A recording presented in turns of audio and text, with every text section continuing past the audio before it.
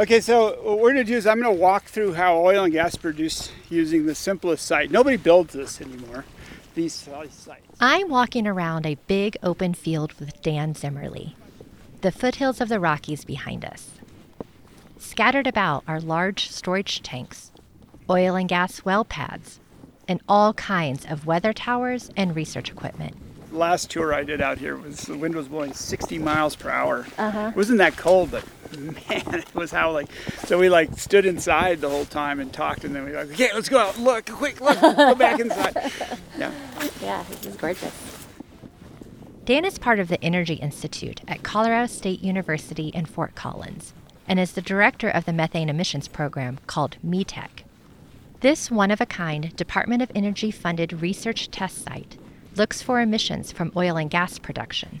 Okay, so I'll give you a tour of the place, but before I start, I need to kind of know where you're starting from. So how many of you know anything about how oil and gas is produced? What Dan and METEC are doing is testing and analyzing leak detection solutions from companies as a way to reduce emissions at what's called the upstream side of production, where oil and gas get extracted out of the ground. So if you were at a real wellhead, of course it would be like 4 times the size these days. But what's happening is down 8,000 feet below us, that pipe goes down and turns horizontally. It goes as much as 5 miles horizontally underground. There's been a series of fracturing operations to crack the rock. Despite what you hear on the news, fracking is not new. It's been done since the 1920s. What's new is horizontal drilling. In the past, the way you got oil out of the ground is you had to find a place where it had naturally accumulated under the ground. You drilled into that and there was a reservoir that was very little rock and very much oil.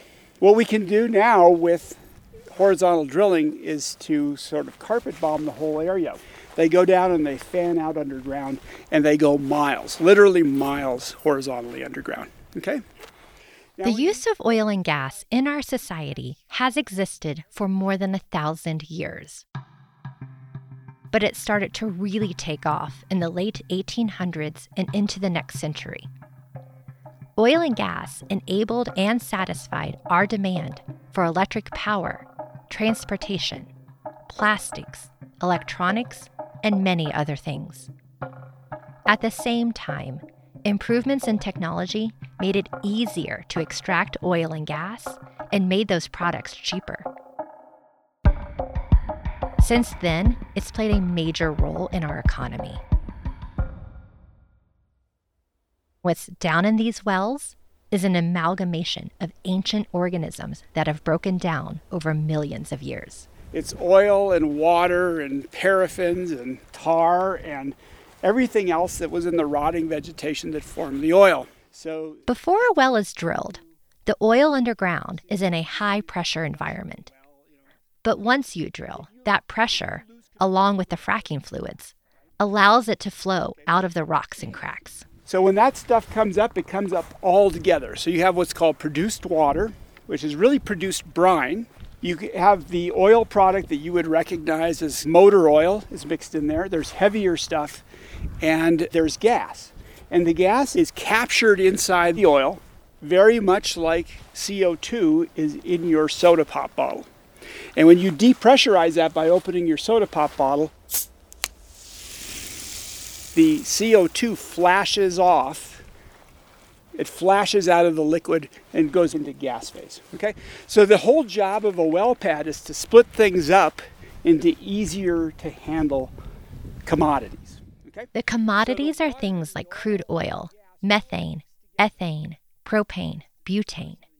But entangled with those commodities and produced from the drilling equipment are emissions like nitrogen oxides, volatile organic compounds, and air toxics. Now, at a production site, the methane release is a tracer for everything else that was traveling with the methane.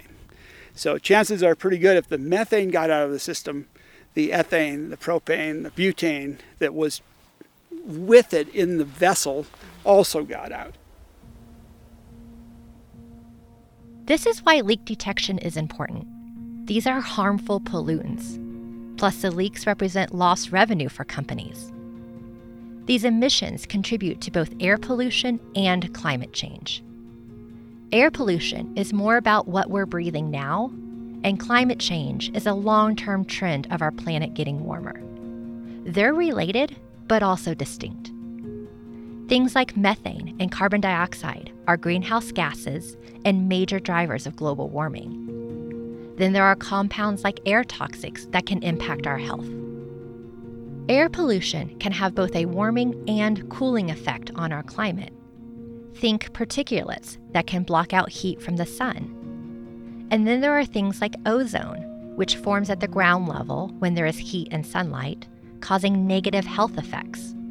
But high up, ozone protects us from the sun's UV rays. There is a lot of complex science in how our air interacts naturally and with the influx of human-produced emissions.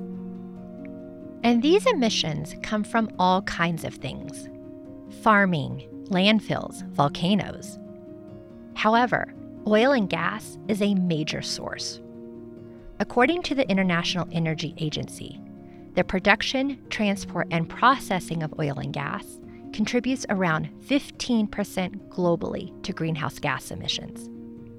Then the use of oil and gas, such as fuel for our cars, results in another 40% of emissions. But to reduce emissions, we have to know specifically where they are coming from. Originally, the idea of emissions reporting came out of the Clean Air Act. When we started doing greenhouse gas reporting in 2010, the EPA took what they were looking for air toxics and they moved it over to greenhouse gas reporting. The side effect of that was that the reporting program really focused on point source leaks. Okay, so component leaks. So the idea was that you're going to get up close and personal to the leak with your whatever sensor you were using, and you would go kind of fitting by fitting by fitting and look for leaks. So that's the way the whole program is designed. And then for anything that wasn't a component leak, it was a process emission. And if you look closely at what EPA has for reporting, all of those are calculated. They're not measured.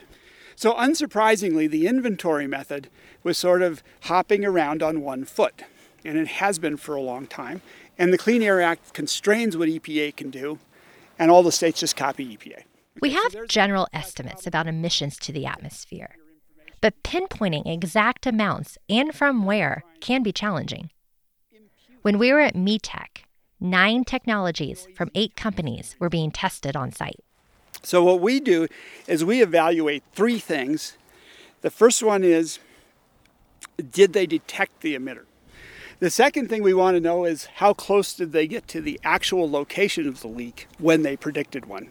Did this sensor say that the emitter was on the tank when it was actually on the wellhead? Or did they just say, it's someplace on the well pad? And then the third thing is, how good were they on their quantification of the emissions? So if they said it was 5 kilograms per hour, was it 5 or was it 2 or was it 10, right? Makes sense? Dan and his team consider themselves a trusted third party. They're researchers, and they will work with anybody, whether that's a government entity or a business. But he tells me, you're getting the same honest answer, even if you don't like it. The big thing to know about the production here in Colorado is that it's not just finding leaks, it's getting rid of the opportunity of leaks. The producers here are making major strides in the way they design their well pads, so that the opportunity for emissions from it have gone way, way down. If you look at like this well pad, this mock-up here, this is like comically simple compared to what is operating in the basin today. Back in 2014, Colorado was the first state in the U.S. to adopt regulations on methane from oil and gas. That's why industries that operate here have to step up their game in identifying where emissions are coming from and try to stop them. So what's happening in the oil and gas industry today? How is it being regulated? What actions are companies taking to reduce emissions? And how do we know progress is happening? My name is Kristen Eulenbrock, and from the Institute for Science and Policy, this is Clearing the Air, the hazy future of our skies, an 8-part series about the state of air in Colorado and how we are navigating this complex problem that knows no borders.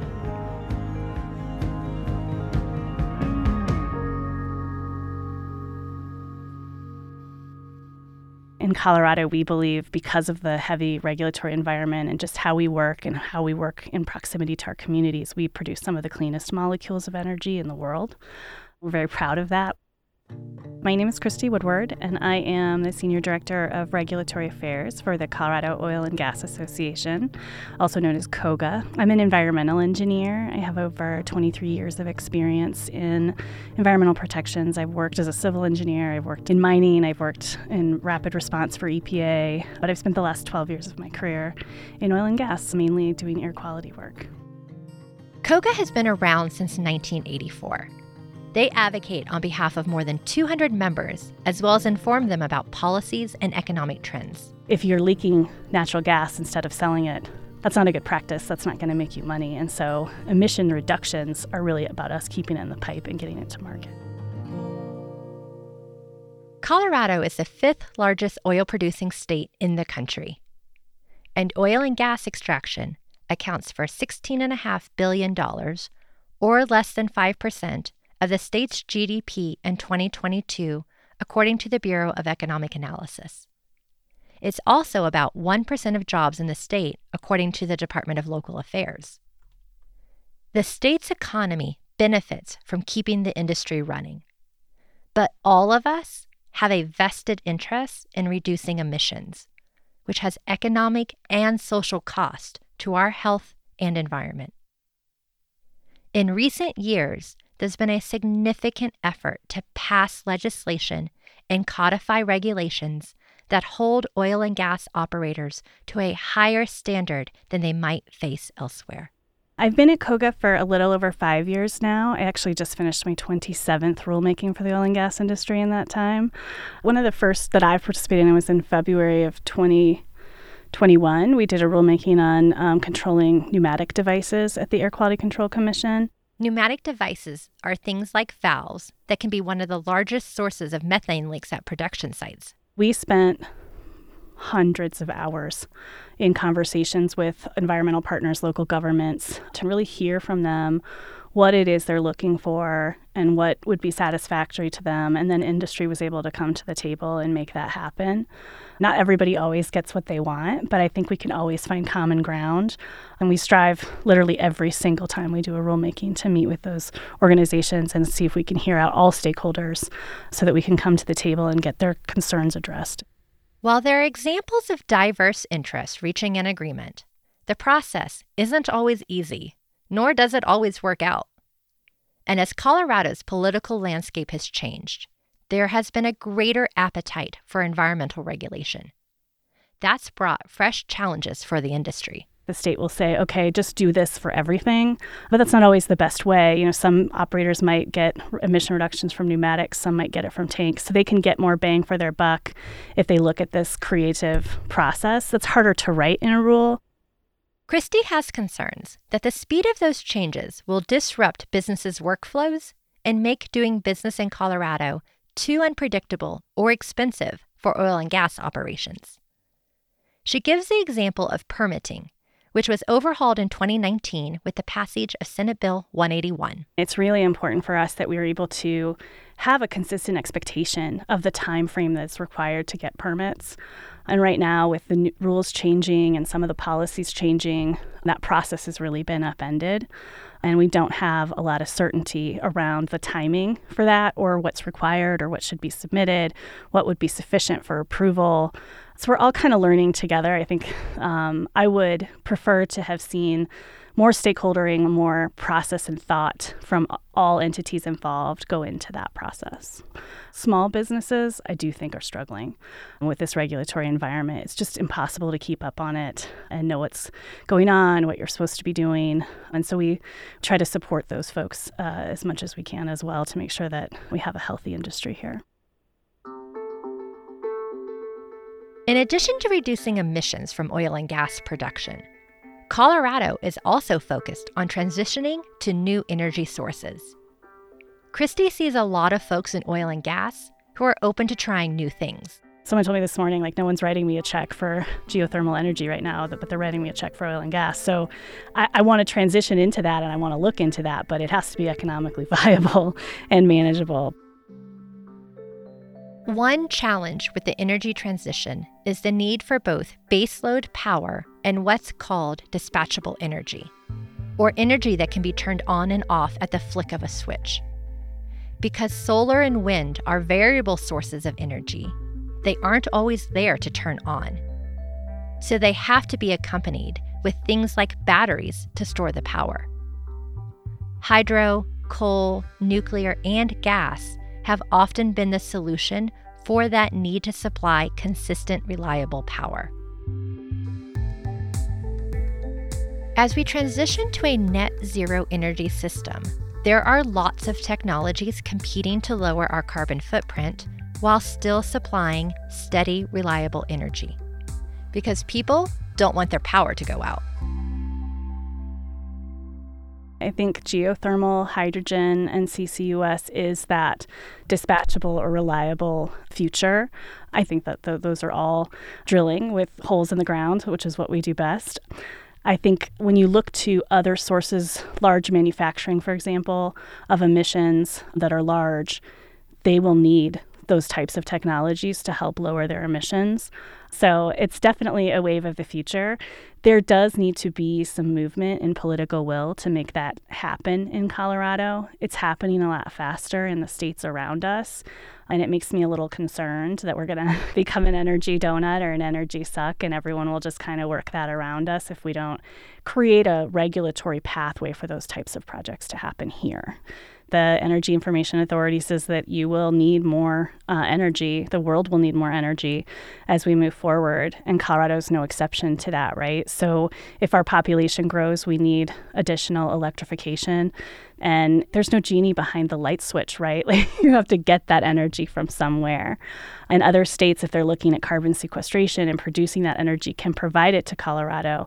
But if we're not providing it here, then what are we doing? And if they can do it because they have a pathway to sequestration and create that reliable power, you'll start seeing that coming out of Wyoming, Utah, New Mexico, and we'll be using that energy, but we won't be producing it anymore.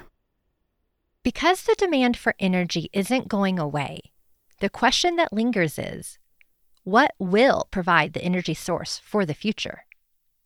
There's a difficult dance here. The speed to clean up operations, the transition to new innovation, the limitations of business models, and the need to protect the health of each other and our planet.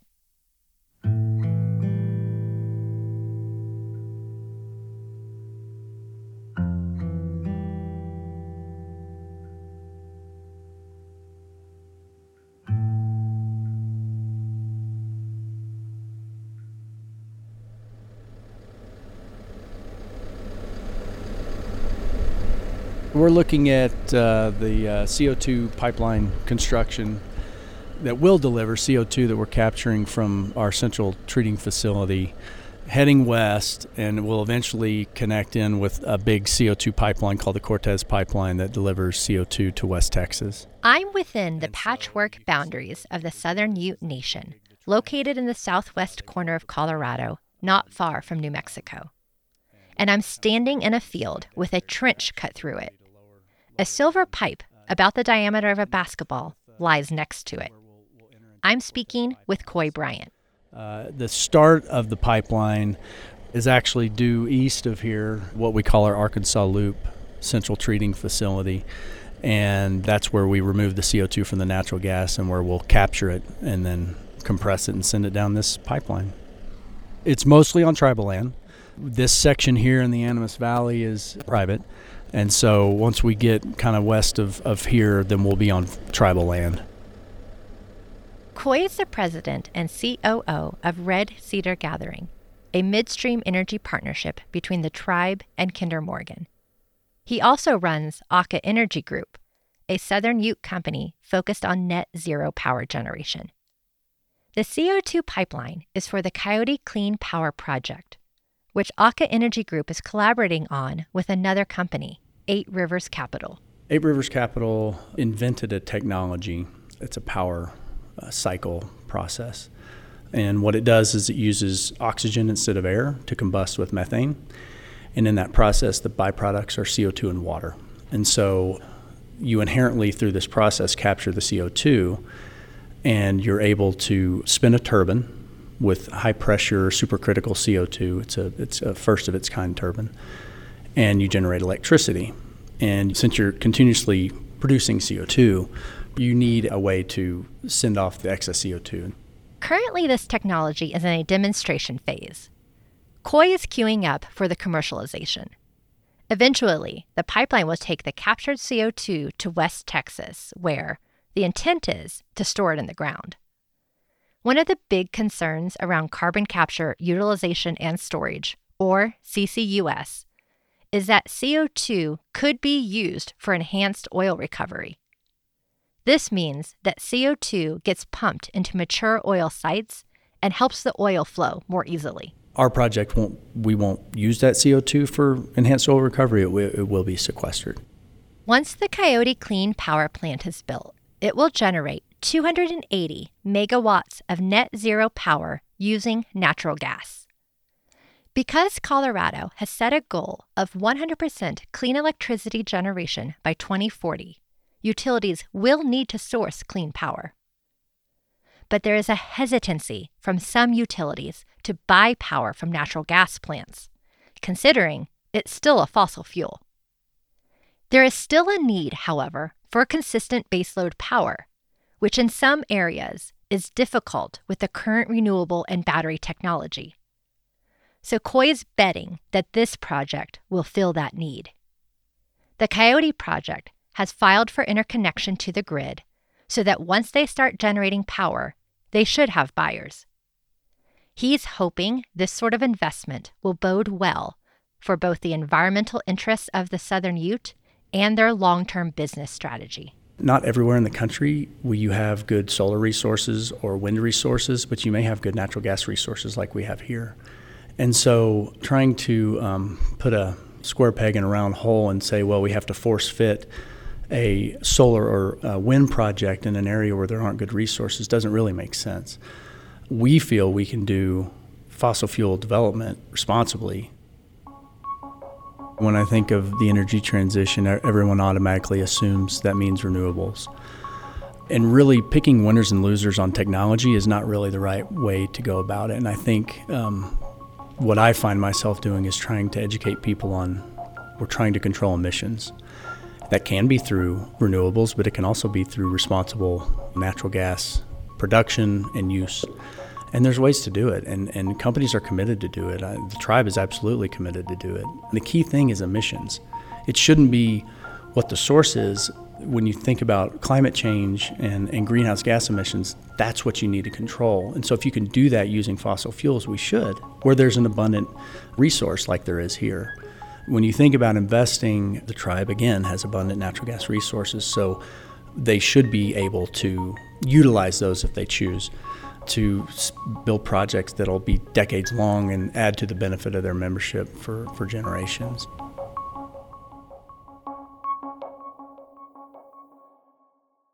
From Koi's perspective, he views emissions reductions as just part of the way they operate, because compliance is good for both the environment and business. We want to keep gas in the pipe. That's how we make money. That's why we're in business. And so we have a really tight monitoring system, 24/7 type of system. We have really good measurement.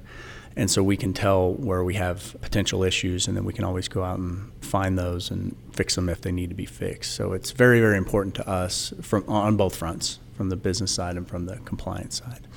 The benefit of energy to the tribe, it's substantial. It's a very big benefit to the tribe. And so being able to utilize those natural gas resources in power development, in addition to what they're currently doing, is a really good long-term approach for them to utilize their resources and exercise their self-determination. In addition to clean energy as a business interest, the Southern Ute tribe is unique because of their air quality program. They are the only sovereign Indian nation in the U.S. to have received the authority from EPA to regulate their emissions under Title V of the Clean Air Act. The Title V section is about the permitting of stationary sources based on the amount of emissions they release. The tribe's got a really old air program. Here is Danny Powers. Danny leads the air quality program for the Southern Ute. He's telling me about the history of how the air program came to be. It was started in 1981 by the late Mr. Michael Frost, who at the time was the environmental programs director. And at that time, there was no ambient air monitoring going on the reservation, and he wanted to know what those air levels were because he had concerns. There was some large power plants in New Mexico south of here, and there was also the oil and gas industry was taking off here. So he started obtaining EPA grants to do ambient air monitoring. And by the mid-'80s, he was trying to get air quality jurisdiction on the reservation, and he was working with the state to get into a memorandum of understanding. They weren't really going for it because there was a 1984 public law that reestablished the reservation boundaries and in some way had limited the tribe's jurisdictional authority over non-Indian owned lands, because Southern Ute Reservation is what's often referred to as checkerboard, in that there's not only tribal owned land, but there's privately held non-Indian owned land within the boundaries. Michael Frost was unsuccessful in convincing the state of Colorado to hand jurisdiction over to the tribe, until 1990, when amendments were made to the Clean Air Act. That tribal authority rule provided tribes with the authority to regulate air quality for all lands within the reservation boundaries, including non-Indian owned lands. This new rule initiated a back-and-forth negotiation between the tribe and the state of Colorado. To avoid litigation, the tribe and the state at that point agreed to collaborate on air quality, and that led to an intergovernmental agreement. This agreement was reached in 1998 and stood up a commission with both tribal and state representatives. However, it wasn't until 2012 that it was enacted into federal law. It's really significant because it provided the tribe with jurisdiction over all lands within the reservation boundaries. That from a tribal self-governance standpoint is really important. The history of tribal sovereignty in the U.S. is long and complicated, with tribes often being ignored or excluded from systems of governing. And a tribe's ability to provide for their people, both economically and environmentally, can be challenging due to the damaging legacy of the historical treatment of tribes and indigenous people by the U.S. government, leaving many with limited resources. In addition to exercising tribal sovereignty, the designation allows the Southern Ute to be treated like a state and target sources of air emissions to ensure compliance. They also have the authority to impose more stringent regulations than EPA. So once they had the legal authority, they started identifying and reaching out to operators within their jurisdiction. We made contact with those folks, and I wouldn't say they all agreed that they were under our jurisdiction, that's for sure. A lot of those operators are not within Colorado, and they might only own a couple sources, and they're on privately owned land, and it was a real shock to them to hear that they're under the tribe's jurisdiction. So we had to build those relationships with them. In 2012, there were 42 major sources operating on the Southern Ute Reservation, which equated to a third of all major sources in Indian country across the U.S. Nobody actually knew the exact numbers of sources on the reservation as far as oil and gas goes, or what their emission contributions were. And at that time, we undertook a project of quantifying emissions from all of the oil and gas sources on the reservation, and we've done that 3 times now. We started doing civil enforcement actions in 2015, and I think at this point we've settled just under 50 civil enforcement cases and close to $2 million in civil penalty money, which goes to the tribe. We've seen a real improvement in compliance here since we took over the program, and I think that was kind of a result of EPA's resources just not allowing them to have as good of a presence down here doing inspections. And I think some of the operators that had worked on the reservation for years, they weren't used to anybody looking so closely at their air permits. Today, the tribe currently regulates 33 major sources. This is approximately 13% of all the major sources within the state of Colorado. To put that into perspective, the Southern Ute boundary comprises only 1% of the total land in Colorado. And now, Danny and his team are pursuing authority to regulate minor sources, which would include about 300 additional sources of emissions. Collecting high-quality data is important in the region, both for regulating sources within the reservation and to provide data to the broader community on poor air quality days.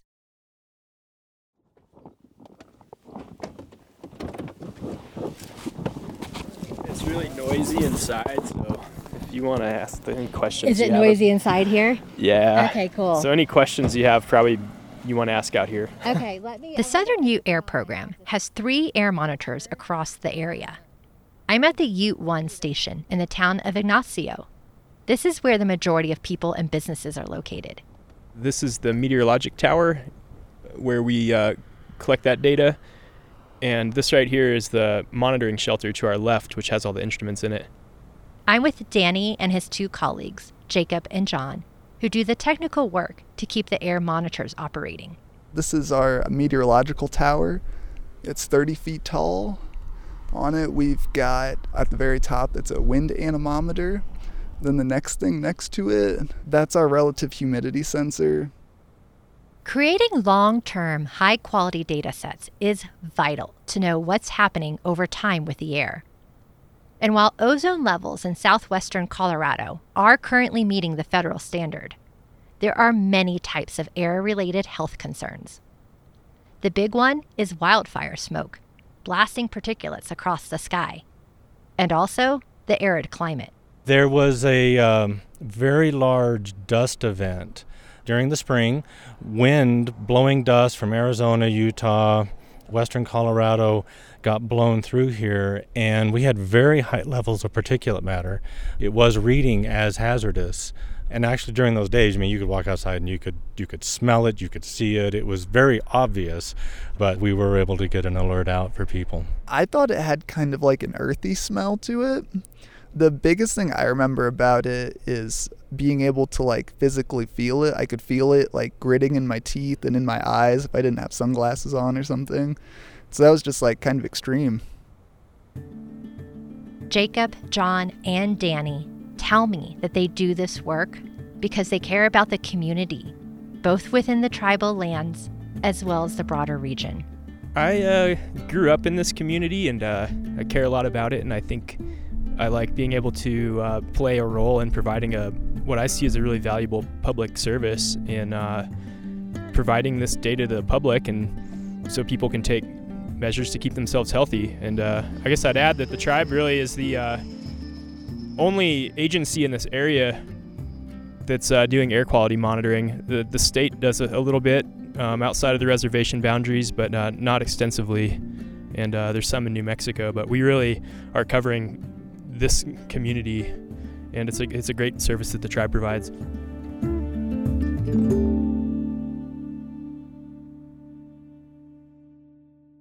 Data is an important theme when talking about air quality, because better data can help with better decisions. But to get there, you need the resources and the right systems in place. One of the first things I did, actually 9 days after I started, was went before the Joint Budget Committee and requested significant funding and resources from the Colorado legislature. This is Michael Ogletree. He leads the Air Quality Control Division at the Colorado Department of Public Health and Environment. So in the past 12 months now, we've very quickly have been able to hire about 146 FTE. That's close to doubling the size of the division when I started, which was about 195. The hiring blitz that Michael went on has set up the division to support implementing all of the policy changes over the past few years. One very important area they're working to improve is the hurdles in collecting and standardizing data. Some of the different reporting requirements are still hand delivered in paper. We scan them. We then upload the data by hand, and then we have to rescan them to go into another system. So some of those are just very cumbersome. And so through a digital process, we'd be able to better ensure that mistakes and errors aren't made, and also allow us to better analyze the data. I shouldn't be surprised that scanning still exists in parts of government, but it does. Michael tells me about Colorado Regulation 7 as a way to demonstrate how data collection can achieve better emissions reduction.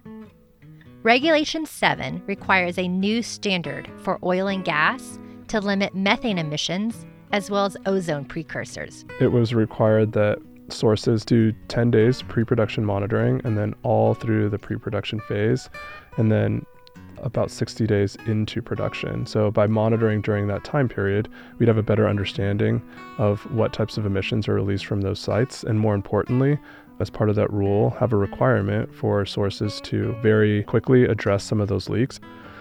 That data didn't have a standardized format, and that's made it challenging to kind of analyze the data. We've worked with a contractor to untangle that and do that analysis. But going forward, we need to come up with a way to standardize that data, and it's something we at the division have been working on, and hopefully we'll have a data standard by the end of this calendar year.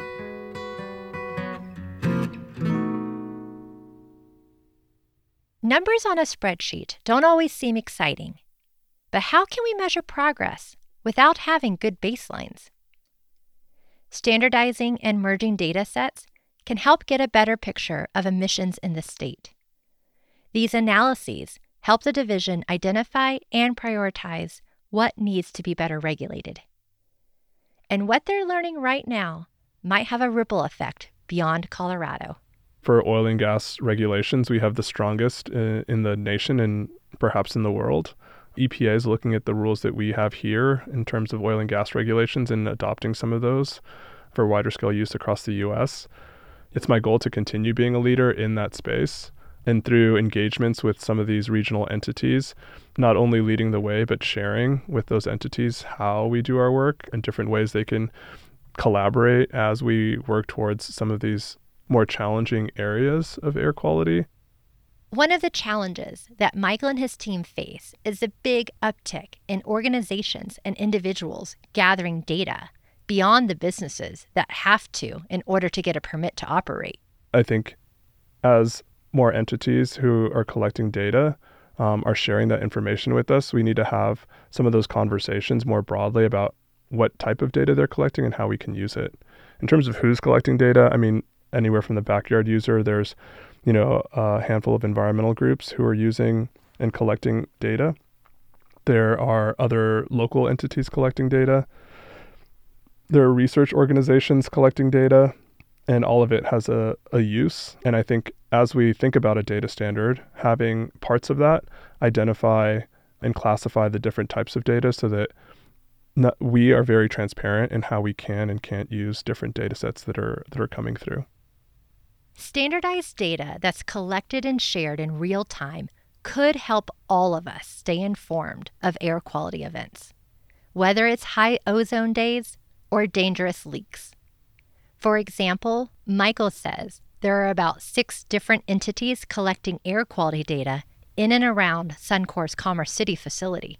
If we had a system where we have all the data in one place, it would allow us to do automated alerts to make sure that we can be as quick as we can in getting that information out to communities so they know what's going on and can potentially find ways to protect themselves from that air pollution. Information is power. It tells companies when they have a leak to fix, which can save them money and keep them in compliance. It tells the government when there's a problem that needs to be solved. And it tells the rest of us whether or not it's safe to go outside. Up next, we hear from communities across the state that are working to collect data and collaborate on solutions to better our air. The City of Pueblo, we'll be working with them on a grant that we received from the EPA. It's important to think about what you want to do with the data and what you want to do with the project at the beginning so that we don't collect a bunch of data and then think about what you want to do. Laws of Notion is a production of the Institute for Science and Policy at the Denver Museum of Nature and Science. To learn more, visit clearingtheair.org. I'm your host, Kristen Eulenbrock. This episode was written by me and Meredith Sell and produced by Trisha Waddell, with help from Nicole Delaney and fact-checking by Kate Long. Sound design by Seth Samuel, with tracks from Epidemic Sounds, and audio support by Jesse Boynton. For a full list of credits, check out the show notes. If you learned something new, please rate, review, and share the podcast. Thank you for listening. See you next time.